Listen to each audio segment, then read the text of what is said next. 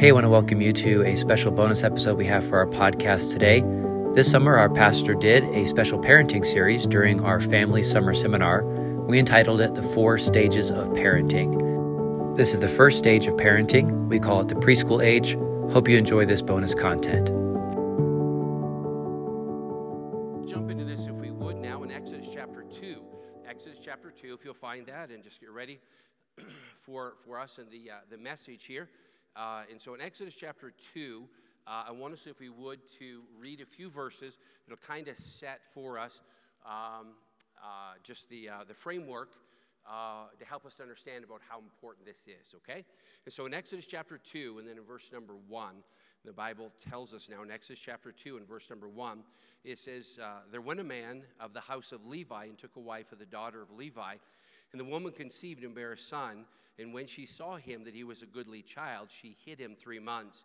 And when she could not longer hide him, she took for him an ark of bulrushes and daubed it with slime and with pitch and put the child therein. And she laid it in the flags, the cattails, if you will, the flags by the river's brink. And his sister then stood afar off to wit what would be done to him.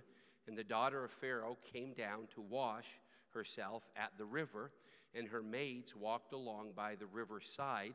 And when she saw the ark among the flags, she sent her maid to fetch it.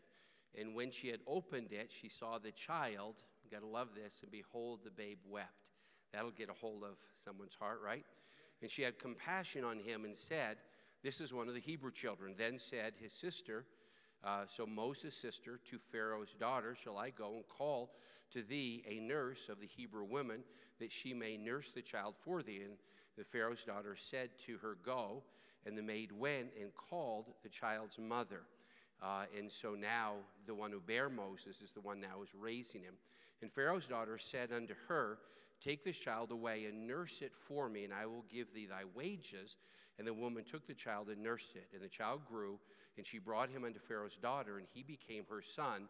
And she called his name Moses, and she said, because I drew him out of the water, to draw out. Obviously, the name was also just ordained by God. The Heavenly Father, I pray that you'd bless us now in this time and just help and teach us now. We'd pray just from your word and lead and guide us now in this time, we'd ask, and we'd pray it in Jesus' name. Amen. Give me the screen there if you would, Sean. Just click on it. There we go. So this one we're going to deal with, and we're talking about the 4 stages. These are kind of cute kids. I don't know if they exactly align with the 4 different age groups that we'll look at, but nonetheless, there'll be 4 different stages that we're going to deal with. And so we'll see here first where generally we will call it just the matter or the age of preschoolers. So as we start in this series now, dealing with the matter of parenting, it truly is a very, very important topic because it's one of the most important duties that God gives to us. We're supposed to be saved, we're supposed to serve God, but also we're supposed to raise our family, our children in the nurture and the admonition of the Lord. And so it's so vitally important for us to be very diligent now and very committed towards this matter of raising our children. So in 4 weeks now, we'll look at this through some different life stages and just how important that is. And so as we do talk about this matter of parenting, we're going to start first with this preschool age. And I want to say that whenever we have children, it really becomes a strong motivation, a motivational pull in our life, if you would. We make many decisions and even many sacrifices related to our children. Now, I could make a connection to this in different ways, but let me make one a little bit more around our church or our school, if you would. What are some of the sacrificial steps that parents would often make for their children? One of the things is that parents actually get back into church at a time where their children start to grow. It's one of the main reasons why saved young people who have dropped out of church actually get back into church again, is because of children and the importance of them being in the Word of God and growing up in the Lord. So that's one of the sacrifices that we would make. Also, to place your children in a Christian school, which is an investment where they could go to public school, but you'd make that investment for them to go to the Christian school. Also, you would enroll them and you would drive them. You'd be mom's taxi, right? And you would take them to different activities. It might be for sports. It might be for camps, obviously, or music or band, just like you heard Garcia girl just playing on the violin. And so they're just different sacrifices that way that we make. Also, and this is an amazing thing, you love your kids so much, you want something better for them. There are many different parents that put their kids on a church bus and send them off to church. Now, when you think about that, I want to be honest with you and say that doesn't really make sense, amen? You take your kids and you put them on a bus with somebody who you don't know. They're going to take them to a church that you don't know, right? And they're going to teach them whatever you don't know, but you hope it's good Christian stuff, right? And then they come back again. But why is it that parents do that? Because parents want better for their children than what they had for themselves. They want something better for them. And so that's simply why they do it, because they just love their children and they make that kind of investment. Now imagine, if you could, that you knew this. God said it to you, or you knew that you actually could only train your children. You would only have your children until 3 or 4 years old. That's as long as you would have them. And then you would have to take your child and send it back into a secular or heathen world. They would actually be raised then in the world and by the world. You say, wow, that would be scary. And yet I want to say to you that's obviously exactly what it is that happened then to, I'm going to advance it in the wrong way here. So I knew this was so confusing. So it's on here. There we go. Of course it is.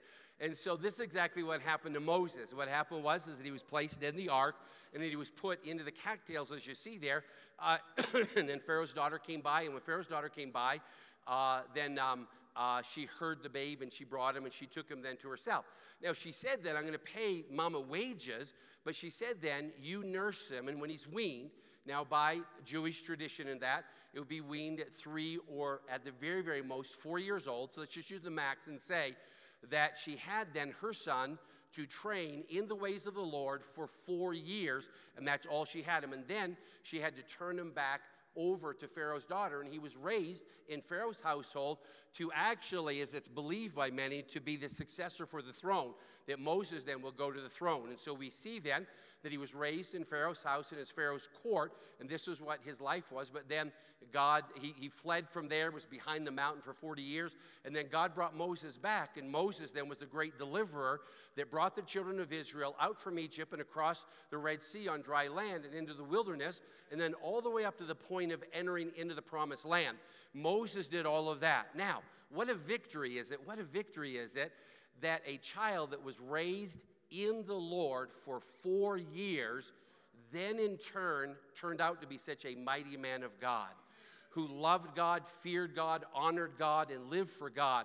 What an amazing, amazing truth that is when mama only had him for 4 years to raise him for the Lord. Let me tell you of another instance where that happened. Baby Samuel, Hannah cried for Samuel and cried for a son. God, give me a son, give me a son. And God heard and answered her prayer, and he gave to her Samuel. She told her husband Elkanah that I'm going to raise him and train him until he is weaned. And once he is weaned, on the high day, I'm going to go to the feast in the high day with you, and then I'm going to present Samuel then to the Lord. And so we see him here now as his mama brings him and then presents him to the Lord. He's 4 years old, and she says, you go into the house of God, and you're going to live now with Eli, the man of God, and this is going to be your life now. Now, certainly, Samuel had a better life opportunity than Moses did. Better to be raised in the house of God as he was, as opposed to being raised in a very heathen environment of Pharaoh and with all of what would be going on in Pharaoh's household. But in both of them, listen to me now, in both those instances, they were with their mother, raised in the ways of the Lord for probably 4 years. But Moses and Samuel went on and lived for God. Now, we talked then about raising preschoolers, and here's the question I want to ask you.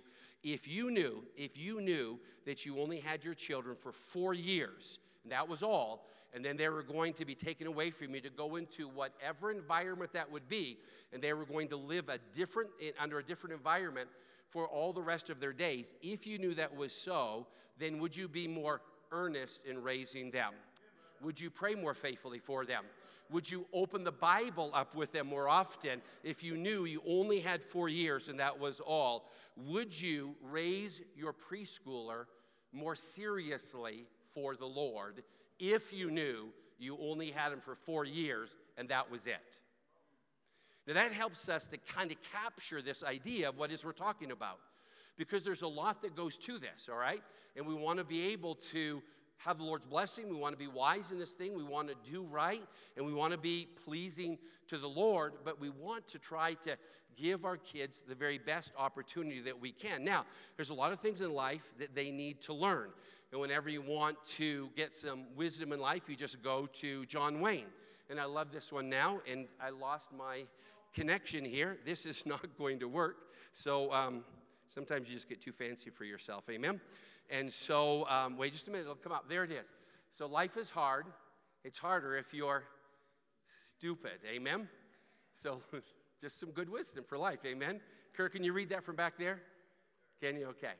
Because they roped off the last four rows there. So just letting you know. So life is hard, but it's harder if you're stupid. And so what we want to do then is I want you to take your bulletin, and we're going to jump right into this now in order to get started. And so the Bible definition then, an interesting thought here as we get started, and that is just this Bible definition, if you would, of a preschool age. The Bible tells us in a couple of verses, something I think that's important enough for us to be able to capture, to get a hold of.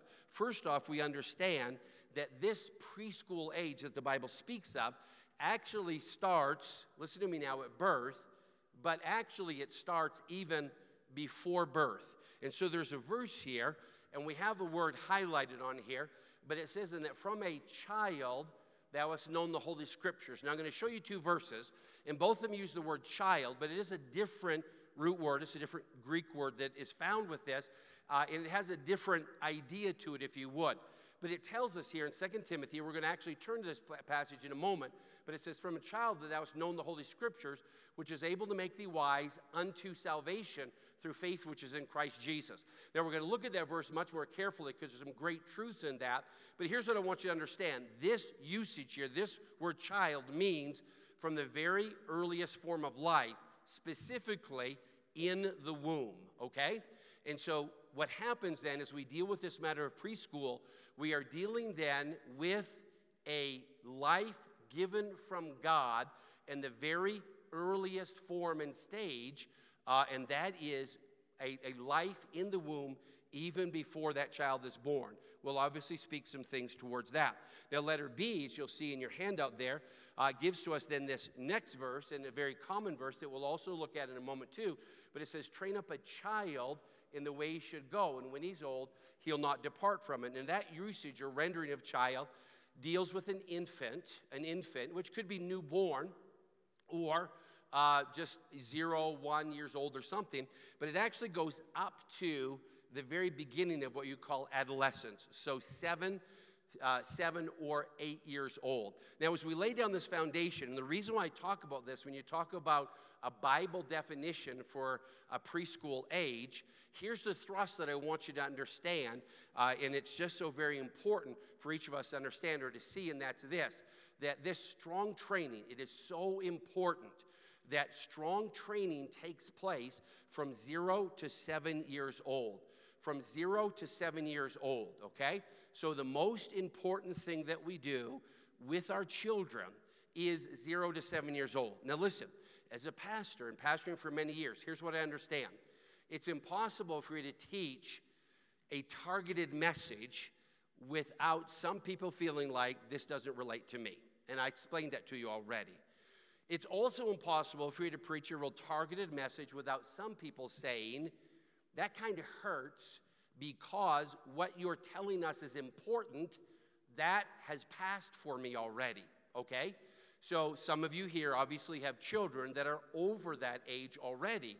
And so because of that, it becomes even, a little bit of an edge to it, a little bit hurtful, if you would, in a sense. And I want to promise you, and I hope that you know this, that it's never my intention to be hurtful with anything that we do. I only want to help. So the issue here always is to start wherever we are. Right now today, start wherever we are and go forward. If you have multiple kids, then it's very likely that they're in multiple different stages, or they'll be in different of the 4 stages that we're going to talk about. Some of you have kids that'll be in 3 or more of those stages. And so hopefully then each one of the messages will be a help to you and just an encouragement to you. Now, here's something, and this was just an important quote, and that is that the first 5 years have so much to do with how the next 80 turn out. The first 5 years have so much to do with how the next 80 will turn out. Now, we're going to get to some specific things here at the end, and there's a list of them. And some of them come from some studies and different extensive studies, secular studies that they do, that say what is really important things that happen in those very early formative years, from 0 on up to 5, 6 years old. What are some really important things that happen in that age? And so I want us to make sure, if we would, to capture those and to get a hold of those truths, just understanding, again, how important this age is. So we'll move through that first part quickly, but now look at this next part and just write this down in Roman numeral number 2, and that is the biblical early childhood development. Now, you've heard early childhood development. If you've worked in education and in preschool education, you hear it all the time, early childhood development. But what we want to understand is biblical early childhood development. What does the Bible say? What's biblical truths that will help us in this matter of raising our children from a very early age? And so we want to grasp a hold of that. Now, you don't need to hold your place where we're at in Exodus. Turn, if you would, to 2 Timothy. 2 Timothy. I told you that we were going to look at this verse more in depth because there's just so much here. And we want to be able to see this and just be encouraged by this now. And so 2 Timothy in chapter number 3. 2 Timothy chapter number 3, all right? So let's see if we can find this here now.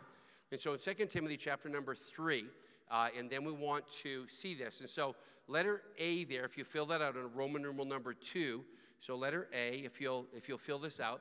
And I had you, so 2 Timothy.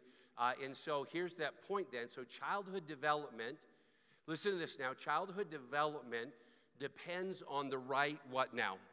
Teacher. The right teacher.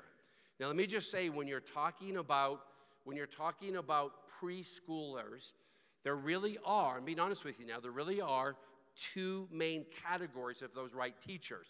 First and foremost, and absolutely first and foremost, is the parents themselves. Mom, dad, family members that are directly attached towards raising your children, okay? And so sometimes it could be another family member that is raising these precious children. It could be, again, a grandparent, a grandmother, grandfather, but people that are the primary caregivers for these children become then the primary teacher, and we want to make sure that we are biblically equipped so that we can be that right teacher. But let me say to you also, I believe what God would intend for every child is that not only do they have the right teacher in that parent that is teaching them, but also the Bible teachers in your local church. You need to have a part. You need to be faithful in your local church. And your children, as well as each of the different family members, needs to be under the Word of God. So we teach then at preschool level, and we teach then, again, preschool age classes and first, second, and third, fourth, boys classes, girls classes. We teach in teen classes, single young adults that are taking place right now tonight. And, of course, we teach in adults and all the different demographics or groups for the adults in that. And so we're teaching the Word of God. And so this teaching of the Word of God is so important for children, for them to be able to get a hold of these truths that God has for each one of them. Here's another quote that I want you to see here also, and it tells us how one handles success or failure is determined by their, what now? By their early childhood, okay? So we want to understand about teaching children in the ways of the Lord. And teaching children in the ways of the Lord is going to help them in the way that they handle or deal with things throughout life. Now listen, I'm not trying to be critical or cynical in any way here, but how many of us have met an adult that really was a drama queen or drama king or whatever the case may be? Have you met somebody that just was really just over-the-top dramatic, okay? And one of the reasons for over-the-top dramatic is that, one, they don't know how to deal with problems or pressures, or two, they were raised in such a self-centric way that they're constantly needing attention drawn towards themselves. But all of that has to do with the right training and teaching of those children when they're very young, so that they can be able to have the right kind of a spirit and an attitude in order to go forward and to be able to be happy and solid and emotionally stable, to have, EI, to have some emotional intelligence to them, right? And I don't know if you notice, but people who lack EI, emotional intelligence, tell on themselves every time they post on social media. You're just announcing to the world that you're a basket case, amen? You're just letting everybody know, and you seem to be proud about it, amen? I've said before about social media that this whole generation that are young adults now find their whole self-identity in being a victim. They have to be a victim about anything. Victim. I was mistreated and I was abused, and they're a victim. And there are people that are genuinely abused. But just because somebody told you no at some point in your life doesn't mean you were abused. Amen? In fact, the lack of you being told no is why you had such a problem with an authority telling you no, right? And you just lacked just an emotional stability that really is learned, listen to me now, in the preschool years. It is. That's when you learn how to deal with things and cope with things and be able to have some stability in that way. So now, we're in this passage now in 2 Timothy 3, and we're going to look at 14, 15, and then we're going to jump back to chapter number 1. We're just going to read these to put them together, and then I'm going to give to you some points from this, okay? And again, just so much detail that not all of this, of course, is in the notes, but some things that you want to jot down will certainly be a help to you. So 2 Timothy 3, and then in verse 14, the Bible says, But continue thou in the things which thou hast learned and hast been assured of, knowing of whom thou hast learned them, and that from a child thou hast known the Holy Scriptures. Now this was the reference that is in the womb. And that from a child thou hast known the Holy Scriptures, which are able to make thee wise unto salvation through faith which is in Christ Jesus. Verse 16, all Scripture is given by inspiration of God, and is profitable for doctrine, for reproof, for correction, for instruction in righteousness. Now, turn back to chapter 1, if you would, of 2 Timothy, and then verse number 5. Chapter 1 and verse number 5. Chapter 1 and verse number 5. When I call to remembrance the unfeigned faith that is in thee. Paul is writing to Timothy.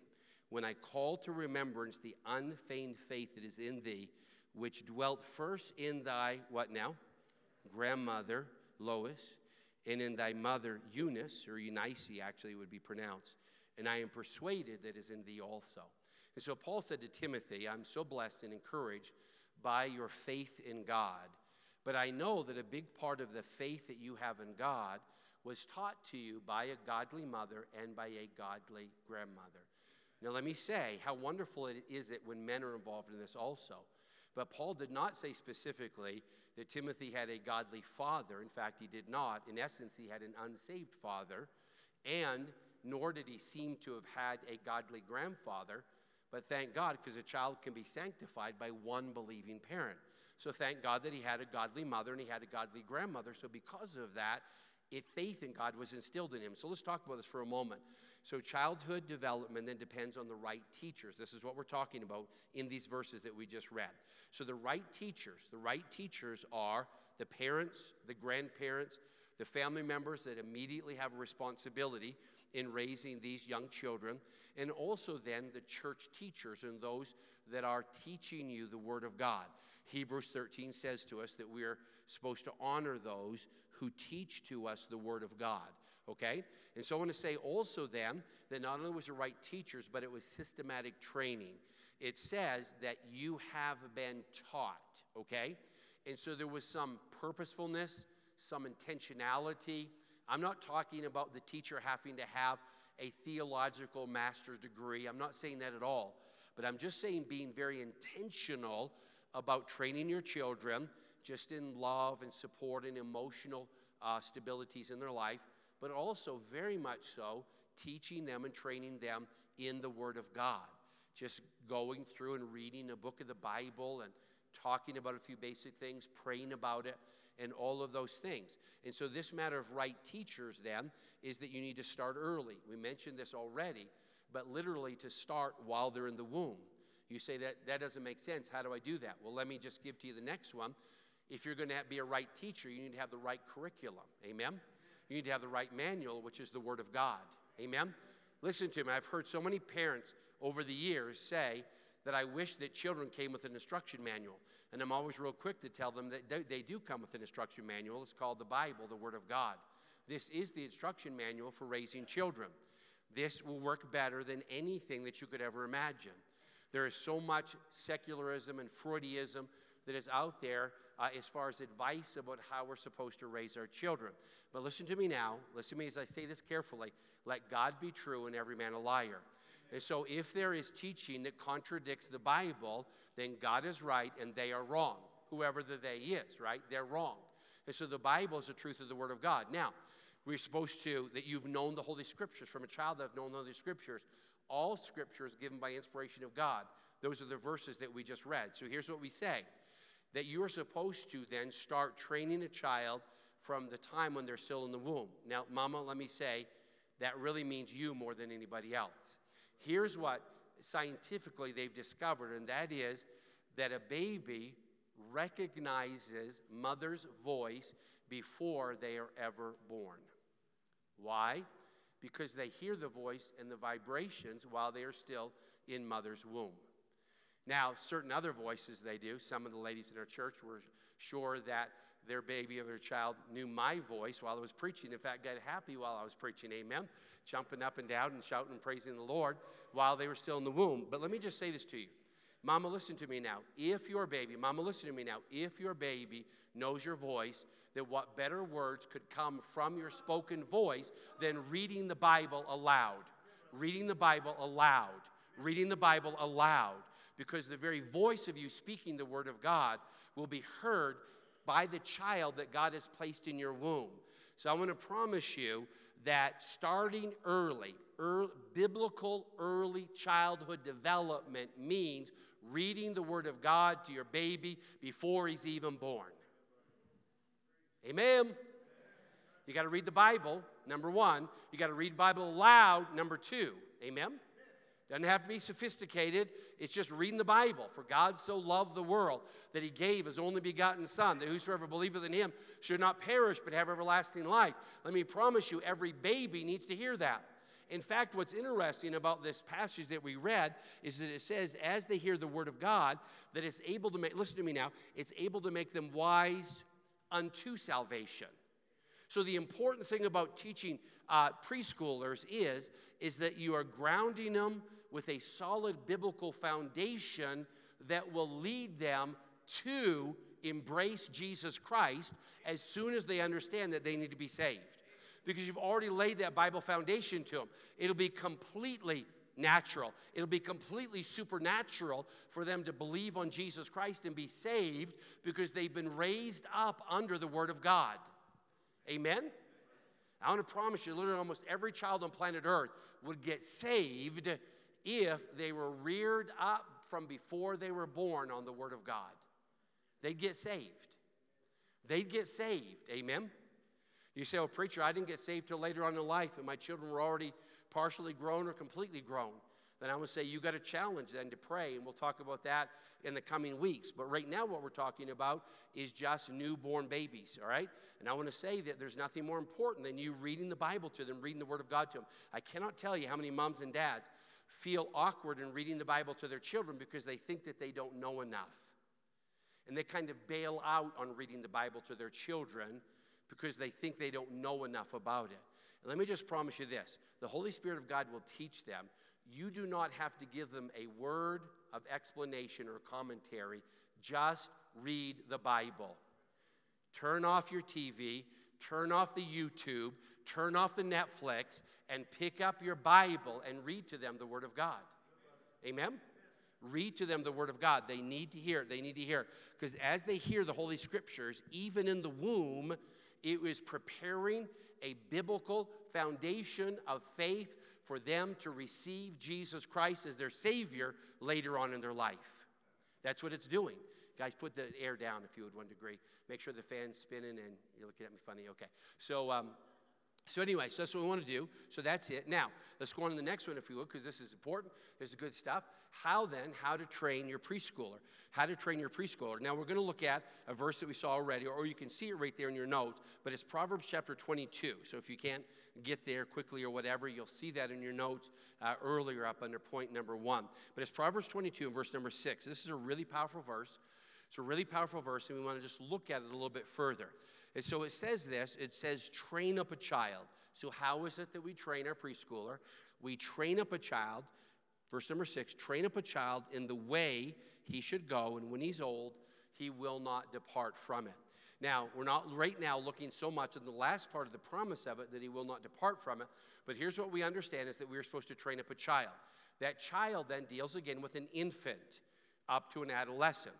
And so here's the idea of this. The idea of this is if we're very faithful to teach the Word of God from 0 to 7, listen to me now, if we are very faithful to teach the Word of God from 0 to 7, then they will be much more likely to go forward and to live for Jesus the rest of their life.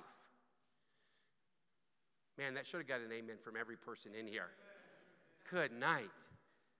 If we are really faithful to train up our children in the ways of the Lord from 0 to 7, it is very likely they will go forward and live for Jesus for the rest of their life.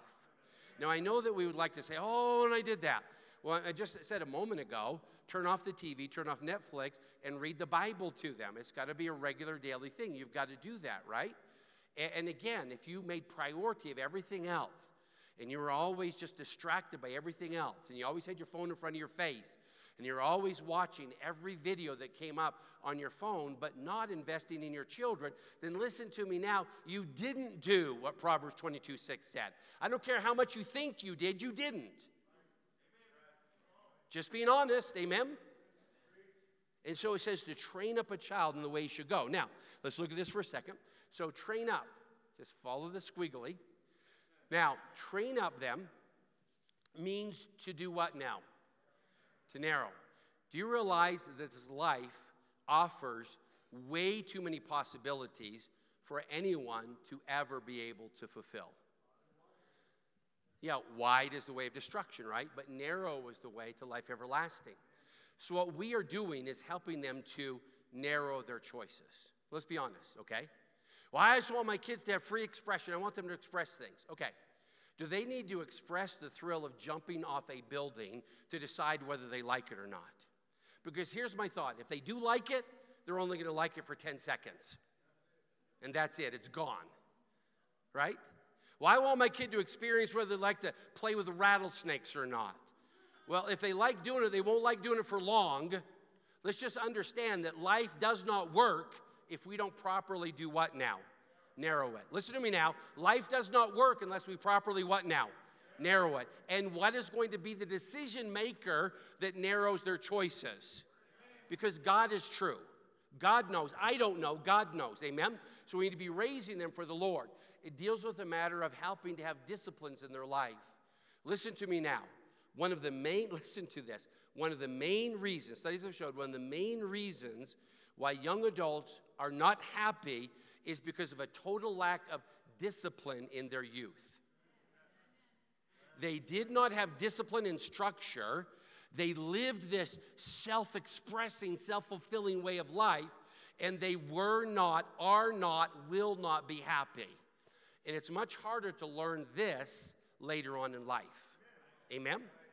And so this train up means to narrow, to discipline, and then to create a dedication, to dedicate then to the Lord and to the things of the Lord. So we're trying to bring them up in the nurture and the admonition of the Lord.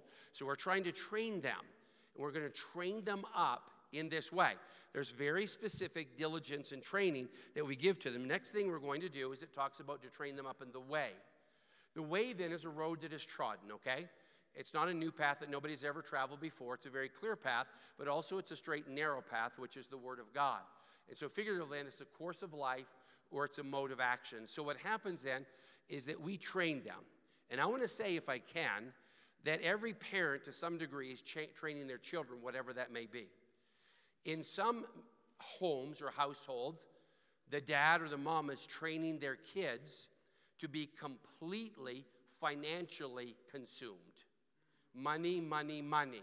And that's what they're training them, right? There are some parents that are training their kids to be totally angry and bitter. It just amazes me the amount of anger that we have in our society today. Mad and screaming and beating people up and punching people in the face for no reason.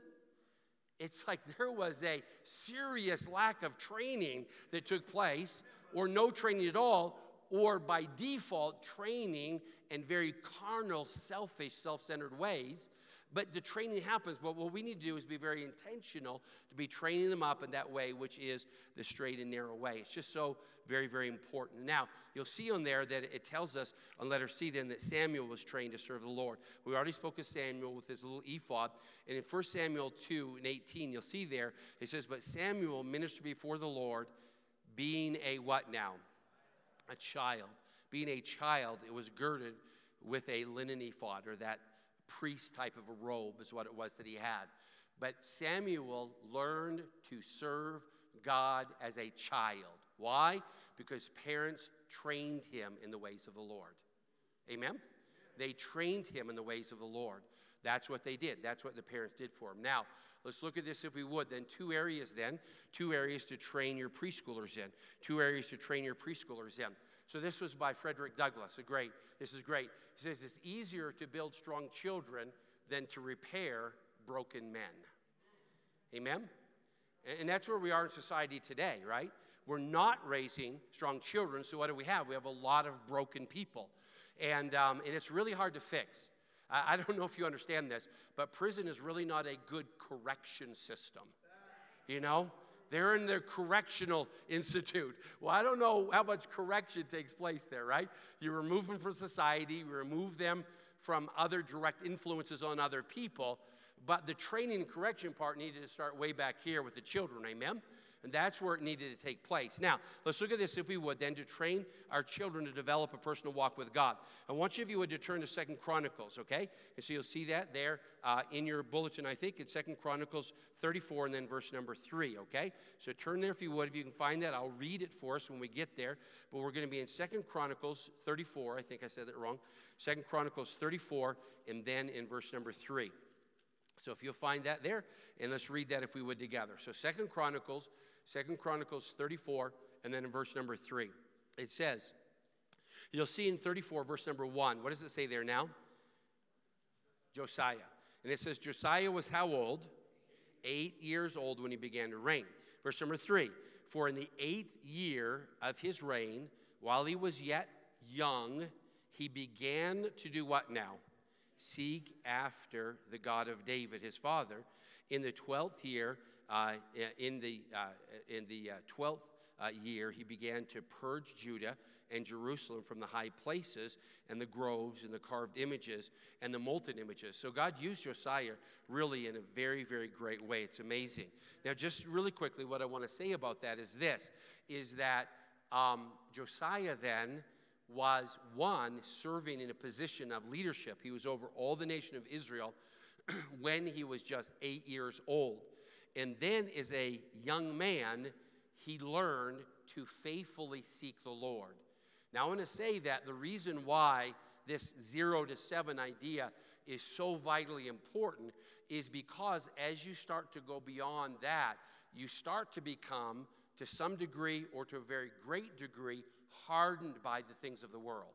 And as you become hardened by the things of the world, it is much harder for the Spirit of God, the Word of God, to penetrate their hearts. It is much harder. The clay is much less soft and pliable and moldable, but it is much more stiff and hardened, and it's very difficult to deal with, all right? And so what happened with Josiah is he was trained then to seek the Lord very early. Here's what I want to say.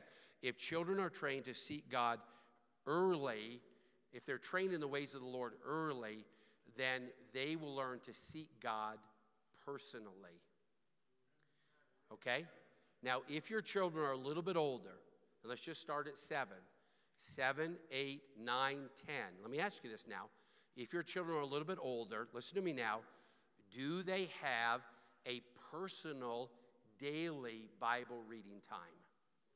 If your children are 7, 8, or 9, do they read the Bible themselves every day? They should. Amen. I know what I'm talking about. They should be reading the Bible. Amen? And so it's vital for them to do that, and they should be learning to read the Bible then on their own and have a Bible reading time, a prayer time, having a spiritual desire for the things of God, all right? And then they'll be willing to do the hard things. This is amazing. Josiah said, we're going to go and we're going to tear down the high places. Now, I don't know if you understand this or not, but when people turn away from God and when they make idols and they put them up in the mountains and that, those are their gods. And people don't take a liking to you going in and destroying their gods. They don't like that very much, amen? Going to a Buddhist temple with a sledgehammer and start busting all the fat Buddhas, amen? And see if anybody objects to that, right? This is what Josiah was doing. Our politicians today need to get a dose of this, of being willing to do the hard thing, amen? But he was willing to do the hard thing because he walked with God. And he had God on his life. And he had a personal walk with God, a personal relationship with God. And so because of that, God could bless him and God could use him. Now, let's look at this, if you would, as we go on. And that is that we train our preschoolers in morality. We want to train our preschoolers in morality. Now, I list this here, and it's probably not a need to do this, but some of the things that I read maybe kind of catch your attention. If they do, then that's great. And let's just look at this if we would. And so training your preschoolers in morality. Now, again, life is not just about morality, but if there's a time to teach your kids about right and wrong, it obviously is very early on. So when you talk even about 0 to 1 years old, so up to the first birthday, if you would, listen to some things here and just some studies to show this of what kids can respond to in these different ages. And so morality then takes a long time to develop. A child's sense of right and wrong, but a child's sense of right and wrong begins by their first birthday. So it takes a long time. It's a long process of teaching children to have real ingrained, embedded morality, to do right and to want to be fair and honest and not cheat people and steal and lie and deceive and all of that. It takes a lot of training in order to bring them to that. But as children are raised up in the ways of the Lord, by their first birthday, there can be a real sense, if you would, of right and wrong. Then morality then starts with teaching good habits and children learning habits as soon as after they're born. One of the reasons why mothers, and I'm not speaking from personal experience on this, but I am speaking from experience from, all the ladies in our family, okay? But one of the reasons why mamas get so completely worn out is because they put themselves on the baby schedule instead of putting the baby on your schedule. And I realize that'll get me stoned, right? People start throwing songbooks at me. But you can actually choose to bring them onto your schedule and not you onto their schedule whenever they decide that they want to eat, and it's 2 o'clock and 3 o'clock in the morning or whatever it is. You can bring them onto your schedule. But it's a matter then of teaching them good habits from the very beginning of life. Right? You can do that. And it helps to build discipline in their life, to have personal discipline that will help them then to make right choices in their life. All morality then, of course, comes from the Word of God. All morality. So as you read the Bible from before they're even born and you're reading the Bible to them, that Bible is instilling in them biblical morality. Now when you talk from 1 to 3, okay? So after the first birthday, a child then begins to start to learn boundaries. Boundaries. What is okay and what is not okay, all right? So boundaries then start to come or develop then at this time. You cannot touch this. Listen to me now. You do not have to child-proof your entire home because you have a toddler in your home. You just teach them what they can and what they cannot touch. You teach them that because they need to learn personal disciplines in their life. Amen? So you teach them that. Again, you do not go on their schedule. They go on to your schedule, right? And so you just teach them that. So toddlers then do not yet have the ability to truly distinguish between what is right and wrong, but instead, the parent then defines morality for them by your behavior because you are helping them to recognize this code of ethics, this right or wrong. And so you're helping them to be able to do that. They're playing with the toy, another child decides they want that toy more than your child, and they try to take it away. And so your child whacks them over the head, right? And so what you do is that you teach them about boundaries and behaviors of right and wrong. And then as you consistently give guidance and correction in their life, then even in that terrible 2s and 3s, even in that age, it will impact their behavior, and they will, in fact, learn right and wrong, okay? Now, they can learn it, all right? So if you think the 2s are terrible, just wait to the 3s. And if you think the 3s are terrible, then just wait to the 4s. I want to promise you, they will not get better on their own. Amen? They will not get better on their own. You have to teach them and guide them. And it has to do with leadership, and sometimes we're just scared to death to lead, okay? And so it comes with leadership. And how the next one, just in this category, is 4s and 5s. So preschoolers then begin now in 4s and 5s, begin to develop then their ideas very clearly of what is right and wrong. And they can really follow rules and really be given rules and really to understand that.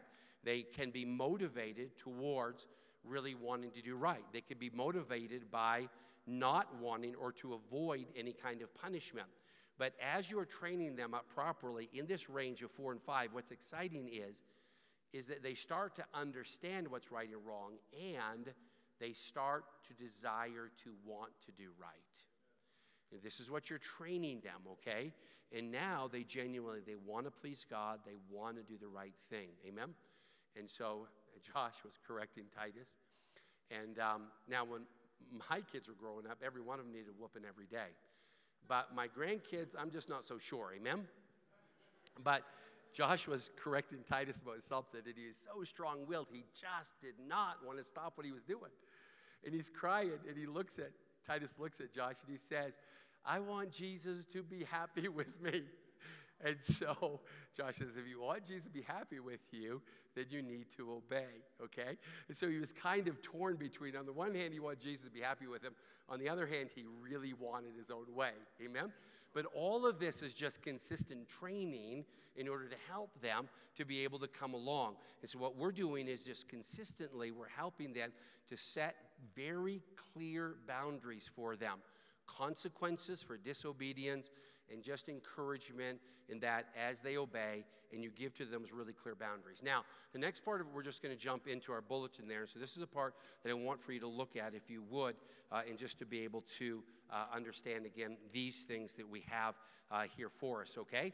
And so now, having laid down a biblical foundation, let's just talk about some practical things real quick.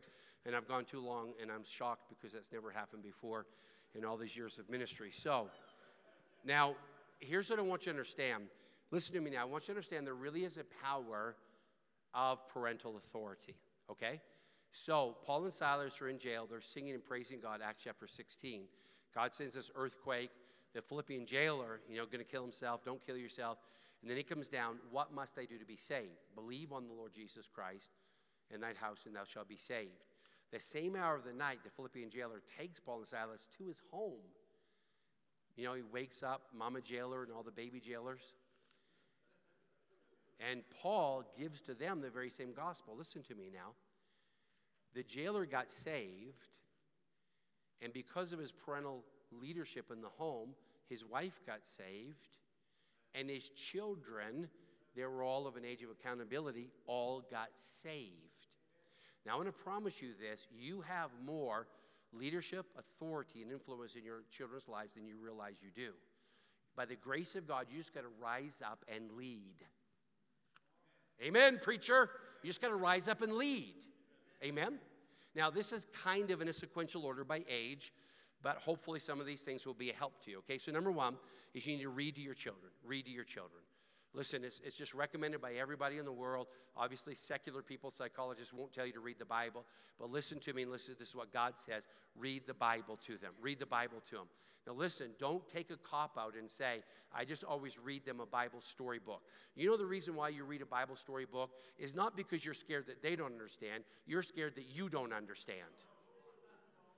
Amen. I know what I'm talking about. Read them the Bible.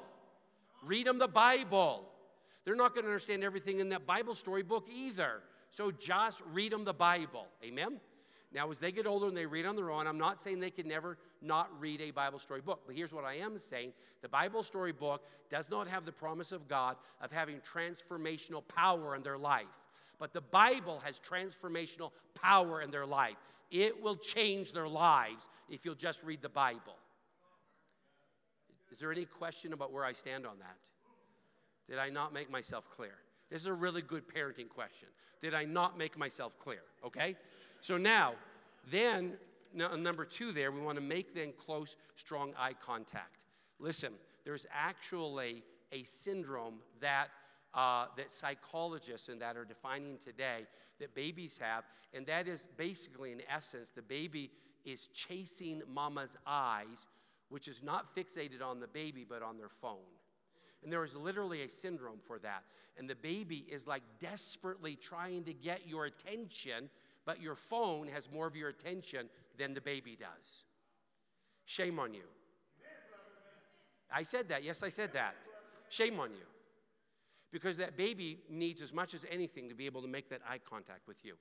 Their eyesight is more short distance. You're holding them up close, and they can be able to see your face. They can see the movement of your eyes. They can see the movement of your lips. And so you need to make close eye contact with them.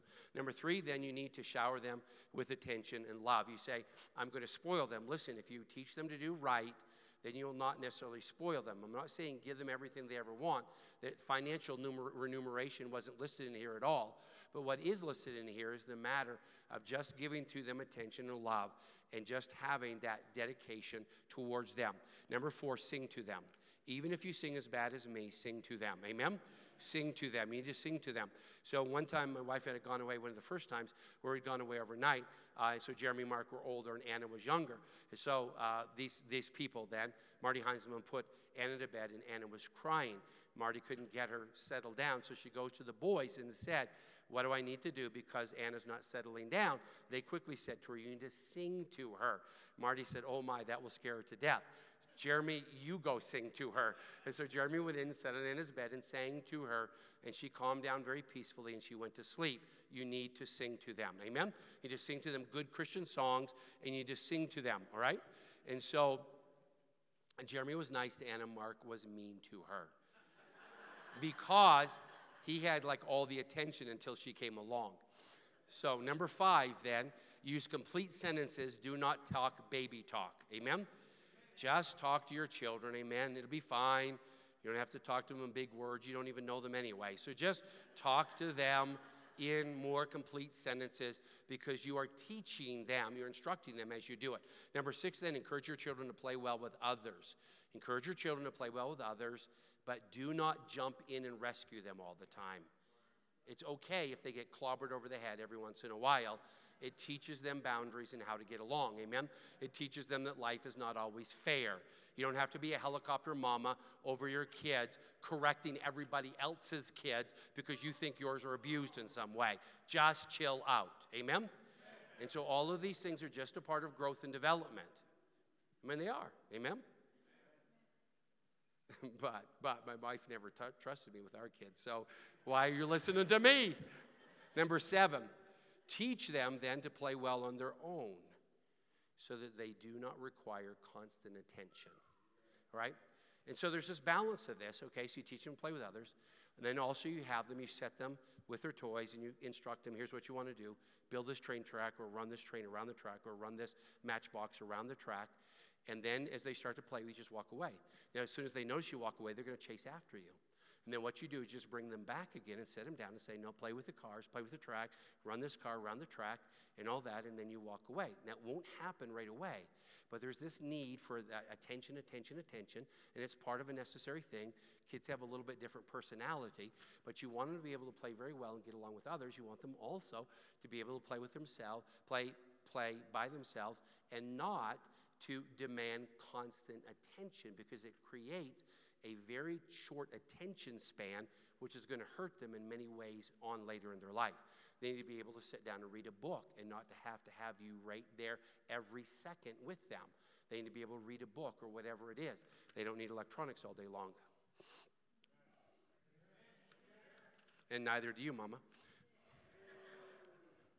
So then number 8, you want to laugh with them and teach them to laugh at themselves. Quit getting offended all the time. You're not the most important thing. The world doesn't revolve around you. Amen? I know that you think that your kids are the smartest people on planet Earth, but it's okay. They'll do something wrong. laugh about it and go back at it and do it right the next time. Amen? So number 9, then, help them to work through problems, help them to work through problems, help them to work through problems when they are upset. Teaching them to be happy and emotionally stable, okay? Do not allow them just to pitch a fit. Just calm them down, set them down, and help them to work through whatever the problem is. They're trying to put the trains together, the track together, it's not going together, and they're mad and they're angry and they're pitching a fit. Teach them how to set down, show them how to do it, make them do it themselves, help them to work through a problem, not becoming an emotional wreck because of the problem, okay? They need to learn how to work things out. Number 10, then, teach your children obedience by clear, simple instructions of what not to do specifically, and then in turn what to do, all right? You have to teach them. Don't assume that they automatically know what it is that they are supposed to do, okay? Now listen, number 11, do not laugh at and video them in their disobedience. I know who I'm talking to. I know the generation I'm talking to. Listen, you didn't have a meal out unless you took a picture of it and put it on social media. And you're not parenting your kid unless you take every disobedient thing they do and video it and throw it on social media and laugh at it. There's a whole bunch of things you ought not be laughing about. You ought to be correcting them. I know I'm old-fashioned, but hopefully there's an ounce of biblical foundation in that. Amen? Number 12. Listen, we're late, but you're here now. We might as well stay on to the end. Amen? Be clear and consistent. Be clear and consistent with discipline. Explain and show the behavior that you expect. Now, it's similar to the other one, but it's a matter of modeling it. Don't assume that they know exactly what to do. Don't assume that they know how to clean their room. Don't assume that they know how to wash the dishes. Have any of you ever assumed before they knew how to wash the dishes? Caused quite a mess, didn't it? Amen? In fact, some of you won't trust your kids to do the dishes at all because you haven't showed them how to do it. Just start out with plastic cups. My wife only gives me plastic cups. 13, give your children simple tasks with few steps, remind them, and mentor them through the process. You say, Pastor, why would I do that? Let me give you the simple answer. Because you do not want to be raising them for the rest of your life. You want them to give to you in your retirement instead of you taking care of them in your retirement. There ought to be an amen on that. Amen. So train them right. Take the time to train them at the time that training is most needed, which is exactly what we're talking about today, which is preschooler. Amen? That's what it is. It's preschooler. So the 4 stages of parenting deals then first with preschoolers. 0 to 5. You could say as much as 0 to 7 in that time, but it is crucial, vital time for teaching and training. It is so very important. Now you say, my kids are past that, and I understand that, okay? But it doesn't hurt to learn the right way to do something, even if it's after the fact. Amen?